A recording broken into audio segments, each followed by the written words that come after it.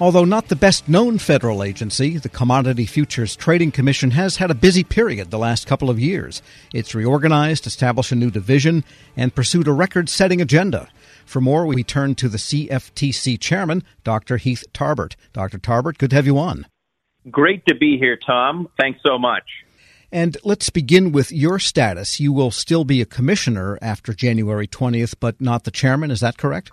That's correct. I'm stepping down as chairman and chief executive of the agency, and I'll be pursuing potential opportunities in the private sector. But until then, I'll remain as one of the 5 commissioners on the agency.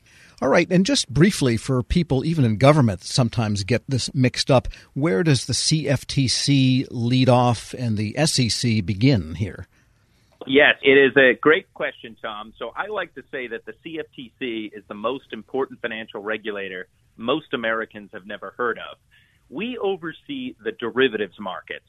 And so the derivatives markets are approximately worldwide about $700 trillion worth. And in the United States, somewhere between $300 and $400 trillion worth. So that encompasses swaps, options, and futures contracts where the underlying asset is some kind of commodity. And that could be everything from gold or silver. It can be interest rates, and it can also comprise things like digital assets like Bitcoin and Ether. Whereas the SEC, they regulate securities, where you have a specific company, for example, that issues stock or bonds. Those are what the SEC focuses on. I guess you might say one is pork and one's pork bellies. And the CFTC has had a major reorganization. Tell us what the result has been, how it's different from where it was, and what some of the details were about getting that done.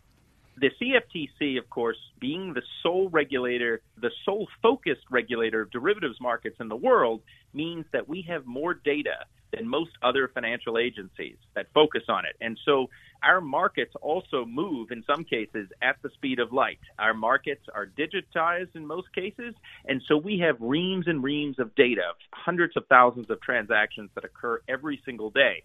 So it became clear to me as CFTC chair that what we really needed to do to be a 21st century regulator was to create a new division of data, pulling out the various parts from other parts of the agency that had been focused on data for years and centralizing them in a single place so we could take advantage of the unique data flows that the CFTC gets, but also be able to clean, systematize, and ultimately use that data with algorithms and other things that will make us a technology-driven regulator. So that was the centerpiece of our reorganization. And let me just ask you one more question about that, though. That must be a difficult thing to manage because the data comes in large quantities on a continuous basis, and you need large quantities of data to do much of the analytical work.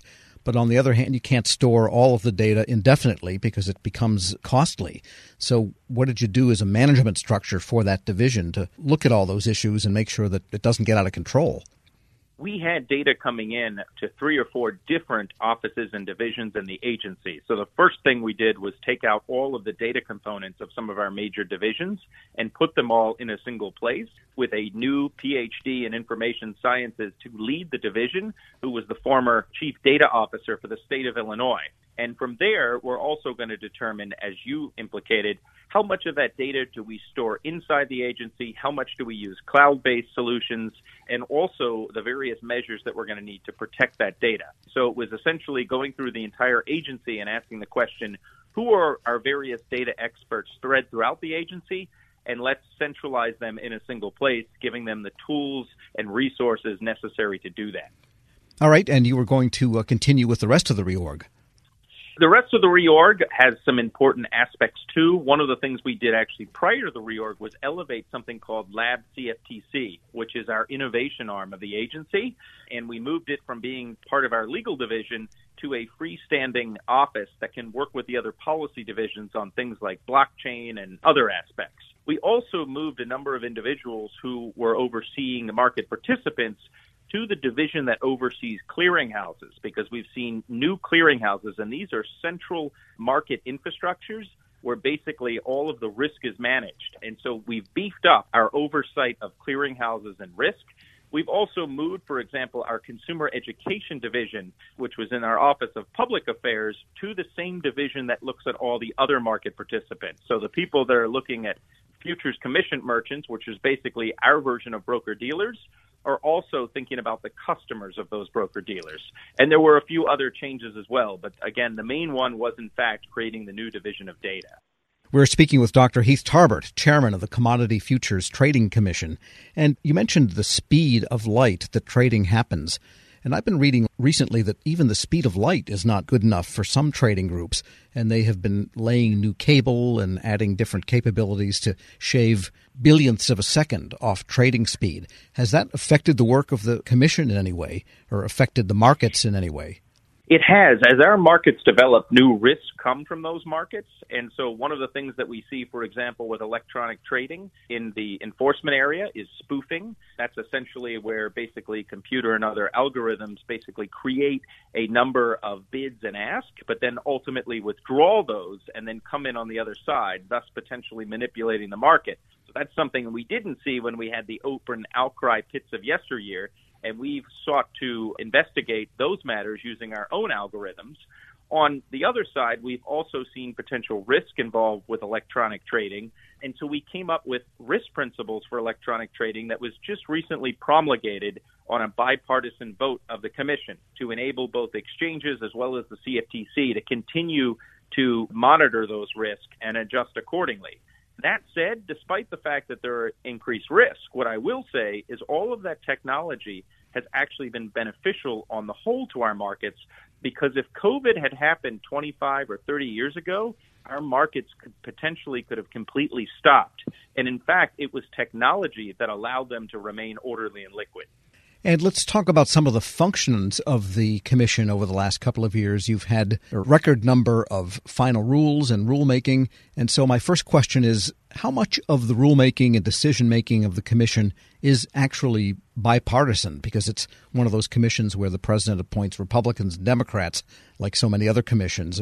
How much of it is actually partisan? Is any of it? Very little. The short answer is that we pride ourselves in being a consensus, collegial, and expert-driven agency. And you see that at all levels of the agency, but even at the commission itself.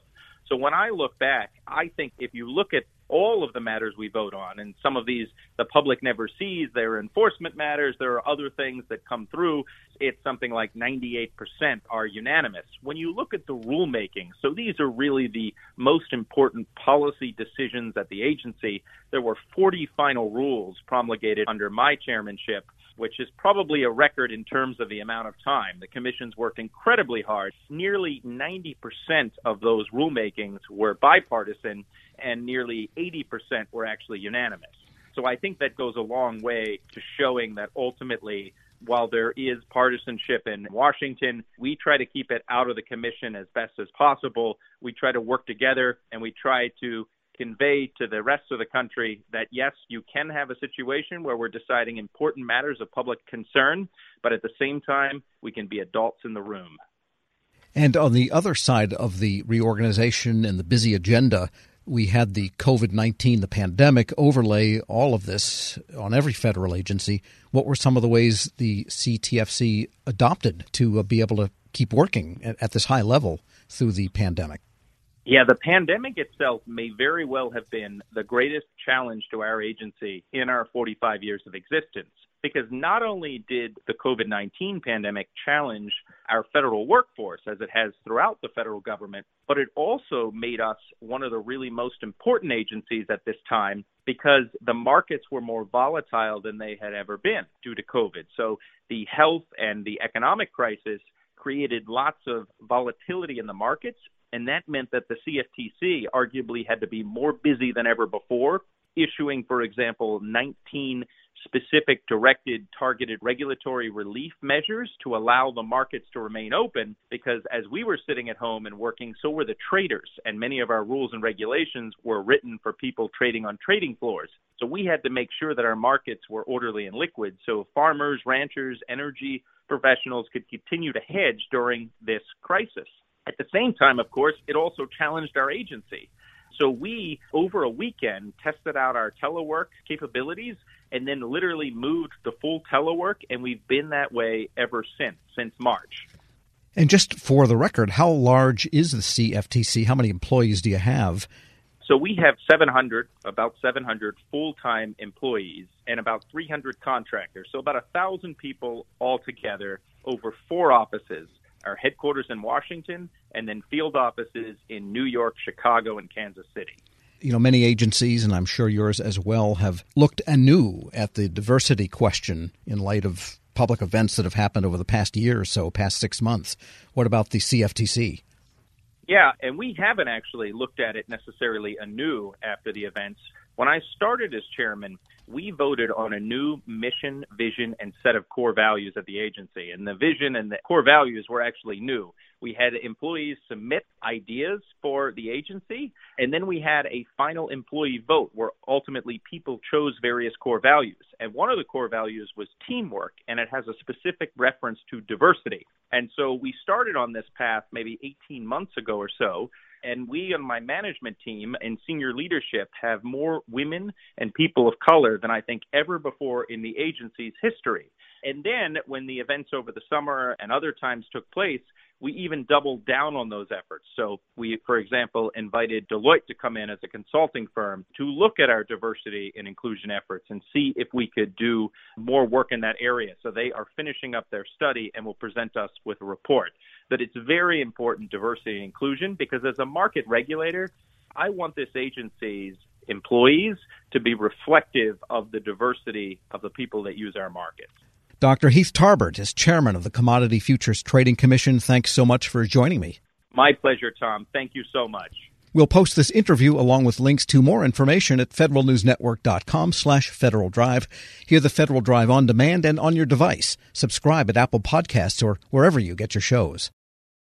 Grab a 30-day free trial of Live by Live Plus, and you'll get unlimited skips, commercial-free music, and all of the podcasts and live streaming events you can handle. Visit livexlive.com/podcast1 to learn more and start your free trial.